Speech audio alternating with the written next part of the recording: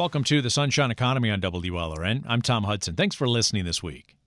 Great Abaco Island is still beautiful, but it is scarred. Scarred from the seemingly endless hours of winds and water from Hurricane Dorian in September. Its economy is quieted by the worst storm spawned by the warm Atlantic waters to hit the Bahamas.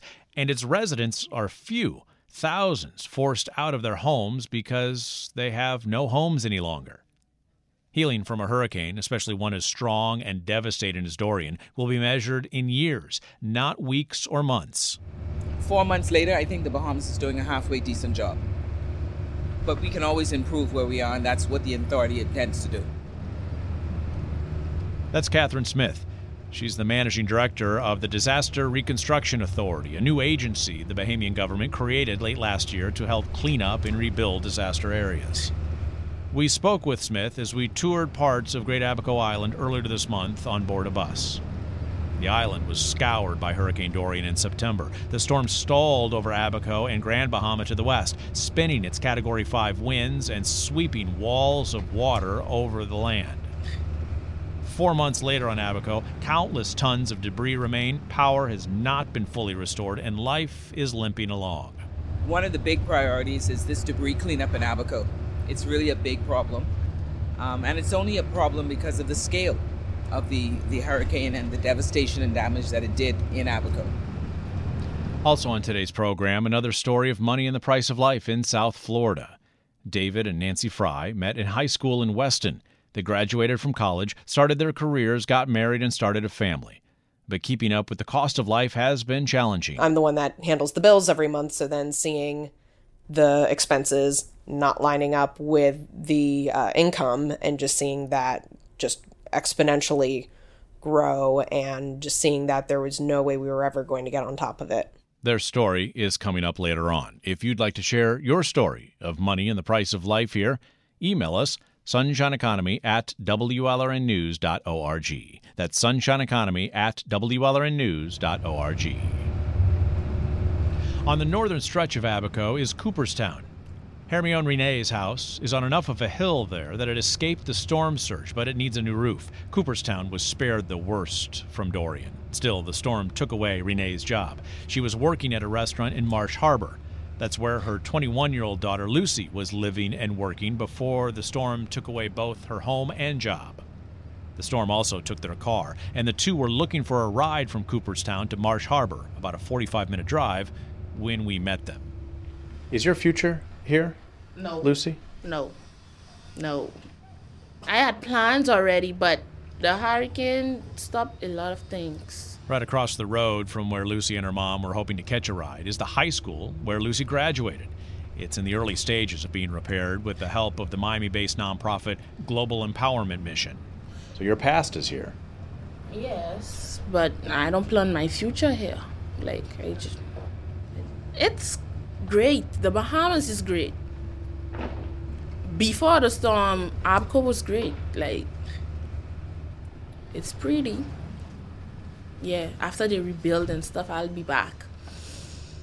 Kay Smith and the Disaster Reconstruction Authority are counting on that sentiment for the thousands of people displaced because of the storm, those whose jobs disappeared, whose homes were damaged or destroyed, whose lives have been upended because of Hurricane Dorian. Very early signs of the rebuilding effort can be seen at the Cooperstown Primary School. It's a small collection of concrete block buildings just yards from the Atlantic Ocean. The walls withstood the floodwaters, but not much else. A.J. Cooper is the contractor rebuilding the school he and his father attended. Initially, when we first start off, we was working 12-hour days. We would start at 6 in the morning, as soon as the sun come up, to 6 in the evening. But now we kind of slow down a little bit because we're waiting on the remainder of the material. And there really isn't that much to do right now. But as soon as the material comes on island, we're going to pick back up with work schedules. 7 days a week, 12-hour days. He hopes to have students and teachers back in the classrooms in March. The high school is a short distance away, but up a small hill. That higher elevation requires pumps and power, two things it still needs to get fresh water. Getting schools reopened is an important magnet to help bring people back and an important economic driver for local jobs and paychecks. For now, the Reconstruction Authority's focus primarily is on cleaning up the northern Bahamas, as Catherine Smith told us back on the bus. The reality is we are not going to apologize for making sure we do whatever we can to move the debris removal quicker in Abaco and in Grand Bahama. So what kind of timeline would the authority like to have for the debris? Well, I think within the next 3 months, I think we want to say that we can see appreciable change in the way places like Marsh Harbor looks, or Sweetings Key, or areas still left undone in Grand Bahama. Touring Abaco, debris has been cleared from the roads, pushed aside and piled up, but not necessarily picked up. There has been frustration with the speed at which government contractors have removed the debris. Catherine Smith, who heads up that reconstruction agency, admitted they need to be more aggressive.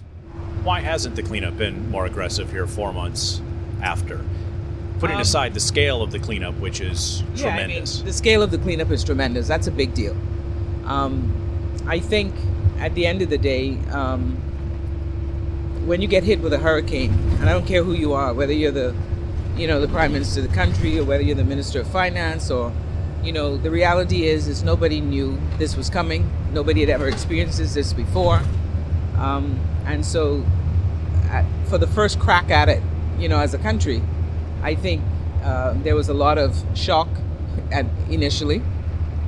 Maybe decisions were slow in making because you had to get over the initial shock of what you had to deal with. I mean, we all know that that's the reality.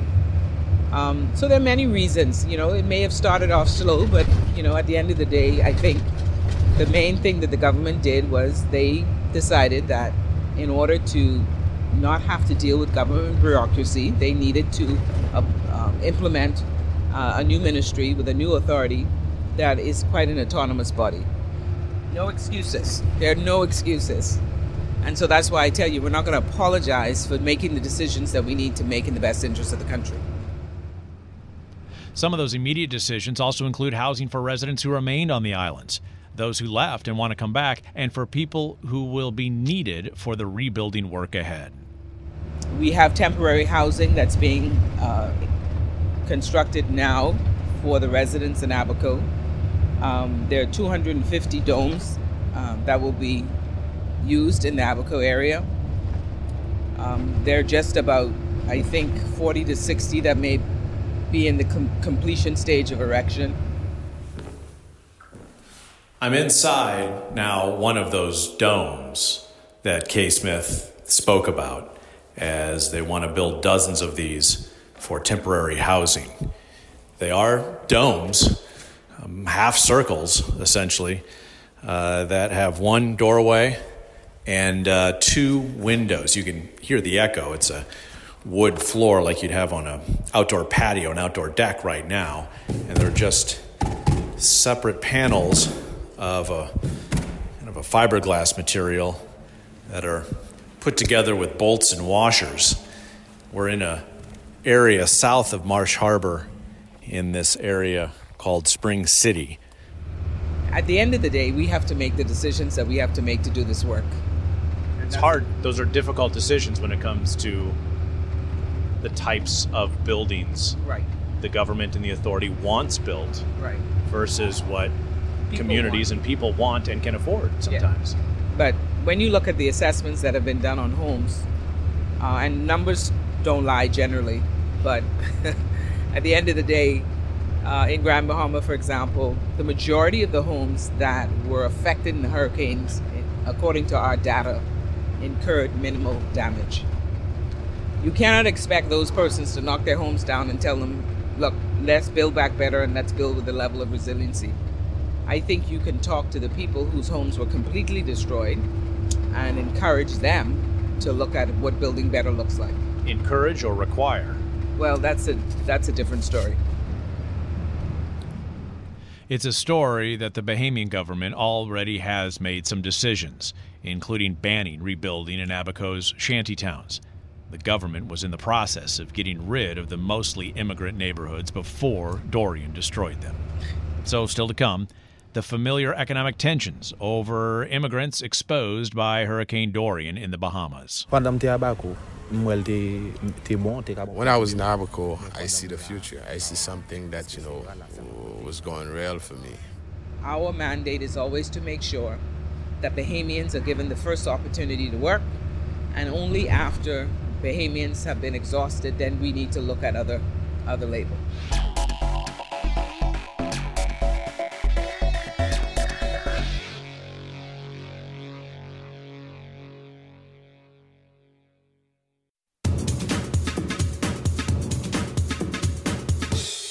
Welcome back to the Sunshine Economy on WLRN. I'm Tom Hudson. Thanks for listening. You can follow along on Twitter at WLRN is our handle. Also look for us on Facebook, Instagram, and of course podcasts of this program by searching Sunshine Economy on your podcast platform.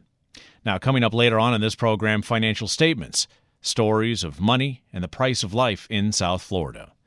This week's story will come from David and Nancy Fry. They're in their 30s with 2 young kids living in Broward County. Insurance is still in excess of 25% of what we pay. It's still the biggest factor in our family expenses. I still would like to see us doing better. I mean, going paycheck to paycheck is not a way to live, and I'm struggling now because I've been out of the workforce other than my part-time jobs that I've held here and there. I'm struggling now to find employment. Their story is coming up later on in this program. You can see and hear all of our previous financial statement stories by going to WLRN.org/financial-statements. That's WLRN.org/financial-statements. And if you'd like to share your story of money and the price of life here in South Florida, please email us, sunshineeconomy@WLRNnews.org. That's sunshineeconomy@WLRNnews.org. In Nassau, Bahamas, among a group of buildings that includes a stadium and swimming center, is a 2,500-seat gymnasium. Since September, it has served as a shelter for victims of Hurricane Dorian. 2 weeks after the storm, more than 1,300 people were living at the gym and in nearby tents. That has fallen to fewer than 400.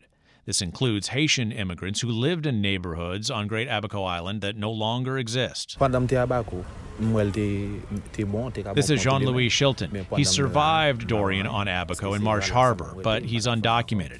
He says when he was in Abaco, it was good and it could be good for his future, but he doesn't see a future staying at the shelter in the gym. He says if he could get around and get a job, it would be good for him, but he worries that if he leaves the shelter, immigration authorities may arrest him. The Bahamas has been criticized by international immigration groups for its treatment of undocumented Haitian immigrants affected by the storm. Salafet Wilson said he left Haiti because of the bad economy and made it to Abaco by boat, where he worked construction before Dorian. He was injured in the storm and had been in Nassau since days after the hurricane leveled his neighborhood. He says he'd like to return to Abaco, but there's no access. Things have gotten complicated, he says. There's no way to make a life there. Even if he went and said he's willing to live under the radar, there's no way to hide now. Felton Bouvier would also like to return to Abaco. He's originally from Cape Haitian. He says he's undocumented and worked part-time as a day laborer in Abaco, and he would like to return. My future and my family's future, he asks. If I was working, I could help them. If I was working somewhere, I'd have the means to send some money for them. If I had the possibility to work, I would have the means to bring them here. If I had work, he says, but I don't have that possibility. I can't do anything for them. Whatever their future, it won't include their old neighborhoods. The Haitian settlements in Marsh Harbor that were destroyed by Hurricane Dorian, the mud and pigeon peas, were mostly cleared of the debris when we visited earlier this month. The areas were fenced off with razor wire on top. Smaller piles of rubble were gathered around dumpsters and dump trucks across the land. The treatment of these areas and immigrants have been contentious for some time. Dorian's destruction has brought forth the familiar tension on the islands. We asked the head of the new Bahamian Disaster Reconstruction Authority, Catherine Smith, about it earlier this month while touring Great Abaco by bus. You know, I think people need not to get confused with immigration, immigrants, and the Bahamas. Because the reality is, I cannot go to the United States of America without having the proper visas or, resident cards or citizenship if I wanted to just live there. And so while we all respect that immigrants are having a difficult time, they are obviously coming from countries that do not provide them with safe and a healthy way to live.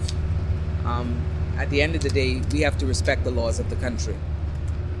Many of those immigrants obviously coming from Haiti into Abaco. And it's interesting how those neighborhoods have become this conversation around immigration in the Bahamas. And it comes into your office in a way because you are charged with the authority to reconstruct, to rebuild. Right. Does the future of Abaco include those communities, do you think? Well, I think what we have to do as an authority, and also with the residents in Marsh Harbor and those areas that were affected greatly, is there has to be a conversation about a new town planning for Abaco. A lot of people have been talking about it, but the authority has to proceed with the working help and contribution and collaboration of the residents of Abaco. The return of those residents is an immigration question, certainly. Which residents? The residents of the Mud and Pigeon Pea and those Haitians. I don't even know where the residents are. Like everybody else, whether you're a Bahamian or you're an immigrant, a lot of people have left the community and gone to seek housing elsewhere. And some are still in government shelters in the Bahamas. Yeah, but the thing is we should not be focused on whether we have immigrant housing or we have Bahamian housing. That really shouldn't be our discussion. Our discussion should be, how do we rebuild the community and how does everybody fit into that rebuilding? So we're not building a separate Abaco. We're not building, two divisions. We're building a community. Yeah. And I guess the question then circles back around those previous communities, pre-Dorian communities. Are they part of that discussion still? Well, I think the right answer is that we are building a community, and we have to rebuild a community, whether it's in Grand Bahama, whether it's in Abaco. It's for the people who live in the community. Now, if you're asking me an immigration question, whether or not immigrants who have come to the Bahamas can no longer be a part of that community, well, that's an immigration matter. That's an immigration matter.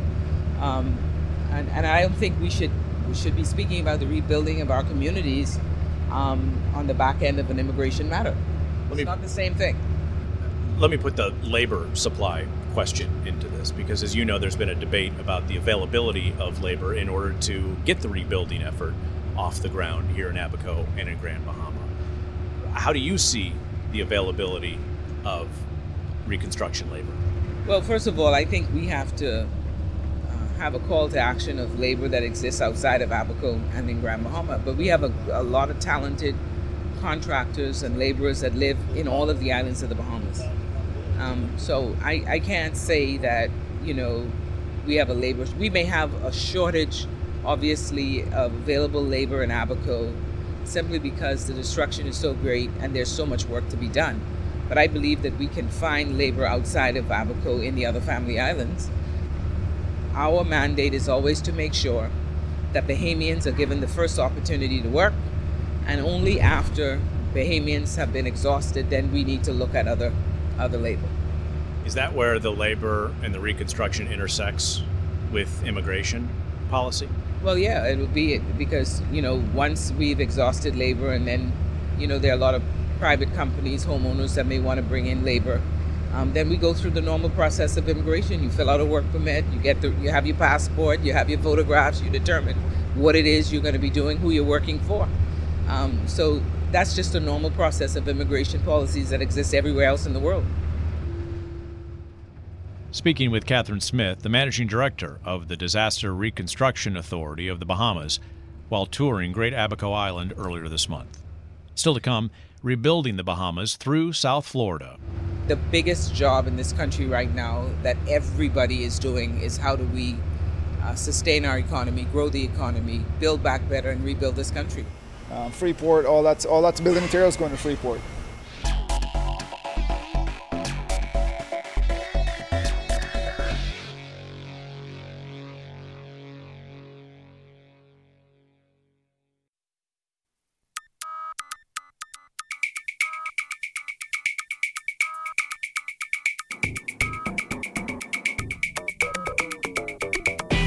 This is the Sunshine Economy on WLRN. I'm Tom Hudson. Thanks for listening and supporting public radio. Later on in this program, we'll have a news story of money and the price of life in South Florida. David and Nancy Fry grew up in Weston, started dating in high school, and now live in Plantation raising their 2 young kids. David's a lawyer who left a government job to earn more money with a private practice. Nancy used to work in the arts industry. I know from our experience, my parents were doing eons better than we are at this stage.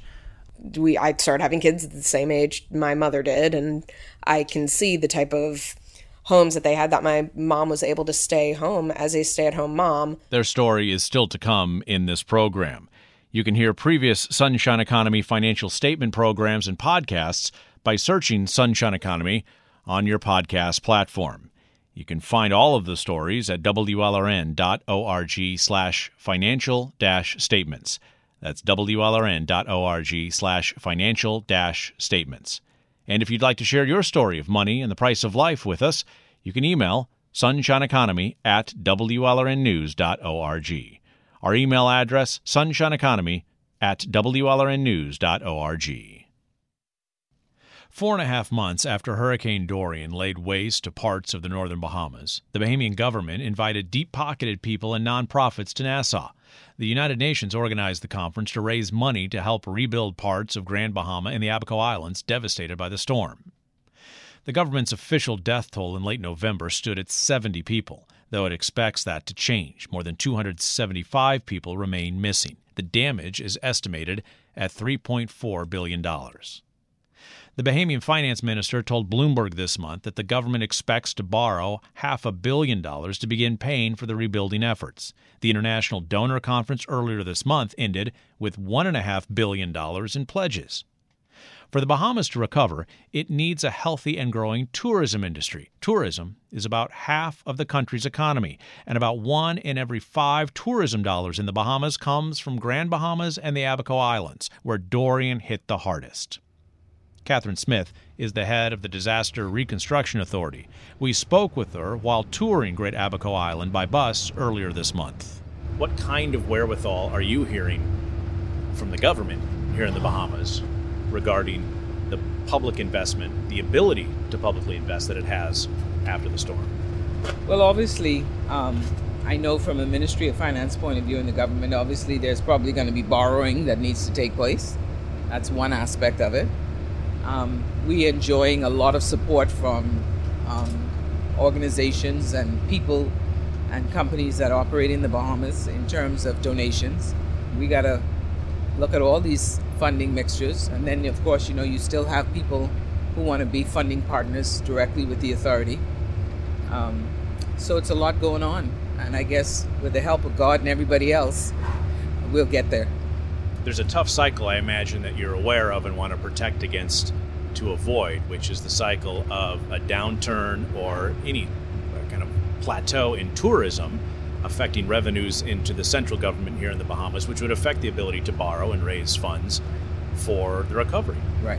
And so obviously we're watching that very closely. I know that the Ministry of Tourism is really evaluating its product, evaluating the messaging that we need to continue to put out to the public in terms of the destination.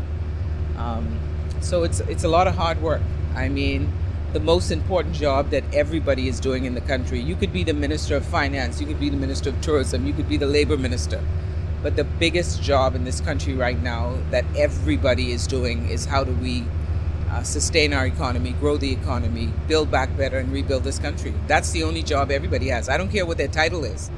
Let me ask you about the role of South Florida in this effort.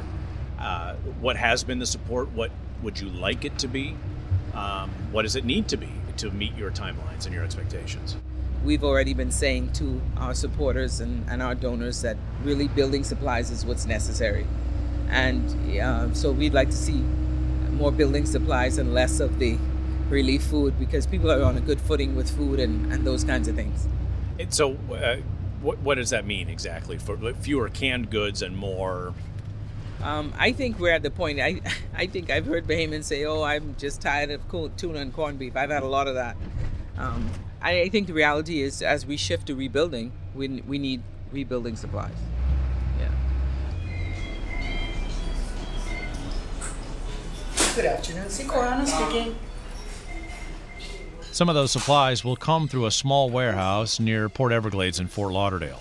Secor Island Lines operates cargo ships between South Florida and the Caribbean, including Grand Bahama and Abaco Island, where Dorian did the worst damage. Before the storm, the company would get about 600 phone calls a week. After the storm, that jumped to over 2,000 calls a week as family, friends, and companies looked for ways to get supplies to the islands. The demand increased so much, Secor's Employee of the Year last year was its receptionist, Anna, who answered many of those phone calls. One of the things she's explained to me is a lot of the calls are actually going through the emotional moments with the potential customer on what's occurred and what they're trying to do to start the rebuild.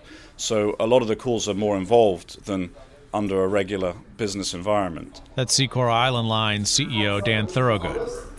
The phone was ringing. People were coming through the front office door regularly when we visited one afternoon in mid-December. The warehouse was filled with all kinds of goods, some ready to be shipped throughout the Caribbean for Christmas and New Year's, but a lot also destined to begin helping the rebuilding effort in the northern Bahamas. Pallet of insulation over here. Yeah. You've got several washers and dryer sets over here. Pipes going to Freeport, for example. So all this is going to Freeport. This is Secor Island Lines President Charles Giddens. Freeport, all that's building materials going to Freeport. Yeah, it looks like there's tile.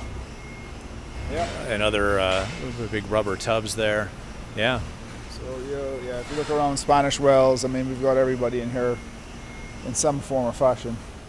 And now you see a lot of rebuilding. So I would tell you that a quarter of outside in the yard is building materials for Freeport and Marsh Harbor. These two destinations are important to Secor's business. They represent about 20% of its revenues, according to CEO Dan Thorogood. We consider ourselves a part of the Bahamian community and a lifeline that links South Florida to that community in the Bahamas.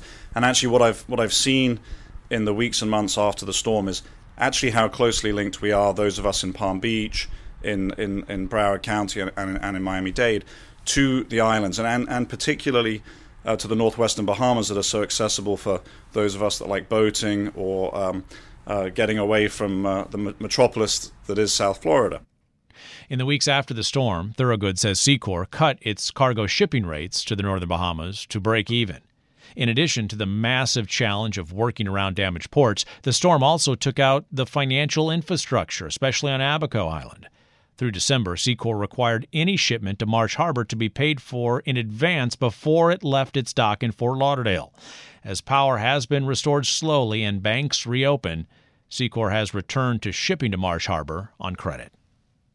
Still to come, welcoming family from the northern Bahamas to South Florida. It was difficult at first because with the house full with children and, that meant more money spending.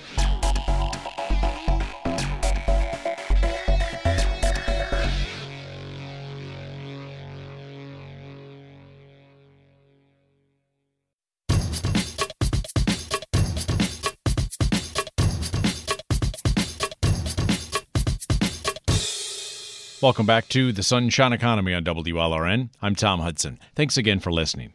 Life rarely moves in a straight line. It certainly hasn't for David and Nancy Fry from Plantation. The two first met growing up in Weston. After college, they got jobs and got married. Nancy was working in the arts. David began teaching and then started law school when they found out they were expecting their first child. The game of life for us was kind of more like chutes and ladders. It wasn't point A to point B. Hear their journey and their story of money and the price of life coming up a little later on in this program. You can hear all of our financial statement stories by going to wlrn.org/financial-statements. That's wlrn.org/financial-statements. And if you'd like to share your story with us, please email us, sunshineeconomy@wlrnnews.org. Again, our email address is sunshineeconomy@wlrnnews.org. After Hurricane Dorian, South Florida families with relatives in the Bahamas opened their doors to loved ones who needed a place to stay. Almost 30,000 people lost their homes or jobs or were at least temporarily out of their homes because of the storm, according to the Inter-American Development Bank. About 9,000 homes on Grand Bahama and Abaco suffered some kind of damage. Most of that was on Great Abaco Island. The rebuilding effort can take years. But life doesn't wait for the debris to be cleared away, plans to be made, and building materials to be bought. WLRN's Nadege Green introduces us to a grandma in South Florida who's now raising her 3 teenage sons from the Bahamas. Patricia Russell Duncombe moved to Delray Beach from Freeport, Bahamas about a year ago. She left behind her adult children and grandchildren with plans to visit them often. When Hurricane Dorian hit, her son and her daughter called to say they were okay, but their homes were in low-lying areas that sustained a lot of damage. Their house, my 2 of the first grandsons, their house was filled with water. They had like 4 feet of water in their house. And it was a good thing that their grandmother lived next door to them in a 2-story house. So they were able to go, run across by their grandmother, and run upstairs because the water had already reached almost to the top of the stairs. As soon as people could get off Grand Bahama after Dorian hit, Duncombe told her son and daughter to send their kids, her grandchildren, to her in Delray Beach. The Grand Celebration cruise ship provided free evacuation from the Bahamas for days after the storm. Her grandsons got on that ship. Now, Duncombe shares the 2-bedroom home she rents with her husband with 3 teenagers. We had to get to learn how to live with one another, you know? And those big boys, they always strapping and, they always kidding around and stuff. But all in all, it's worked out well so far. Duncombe is like many other families, mostly in Broward and Palm Beach counties, who took in family members from the Bahamas after the hurricane. Some came for a short time and have already returned to the Bahamas. Many others have stayed. Duncombe says she's happy to have her grandsons with her and safe. But taking care of 3 young people and providing for them isn't easy in a single-income household. It was difficult at first because with the house full with children and, that meant more money spending. She doesn't work, and her husband is a truck driver. She says her community has stepped in to help in ways she never imagined. Her former pastor at St. Matthew's Episcopal Church still visits the boys. She still comes when she's ready. She comes and she brings them, they love cereal. So she comes and she brings them boxes and boxes of cereal. And a free pop-up shop that was opened in Wellington for Bahamian evacuees was godsend, she says. They only came with a little backpack or something with some clothes in it. They didn't know how bad it was until after the fact. So we were able to get clothing free, food, items free, and the people here was very nice about it. They went out their way to help us. Hundreds of school-aged children who came to South Florida after the storm enrolled in local schools, like Duncombe's grandsons, as they wait for their loved ones in the Bahamas to piece their lives back together. My house is like the roof is gone, the walls is gone, a lot of stuff is gone.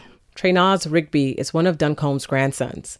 They're all enrolled at Atlantic Community High in Delray Beach. He's 14 years old. My mother, she was telling me, y'all better behave when y'all go inside the United States of America. She said she's getting the house fixed. When I spoke to Traynaz, he and his brother had just gotten home from school.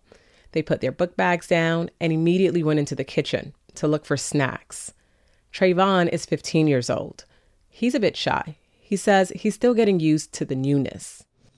I getting to know the school better, getting to know my teachers, doing good in school. It's been more than 4 months since they arrived at their grandmother's, and since the life they knew in Grand Bahama was destroyed. This is Trey Naz, the 14-year-old. I miss playing with my friends. I miss being with my family, like most of my family. Still, he says it's always been a dream to come to the U.S., just not under these circumstances. Because I always want to go to the United States of America to play ball. Trey Naz loves sports. I play basketball. I play every sport. Duncombe, Trey Naz's grandma, says she's not sure how long it'll take for her grandson's parents to rebuild their lives in the Bahamas.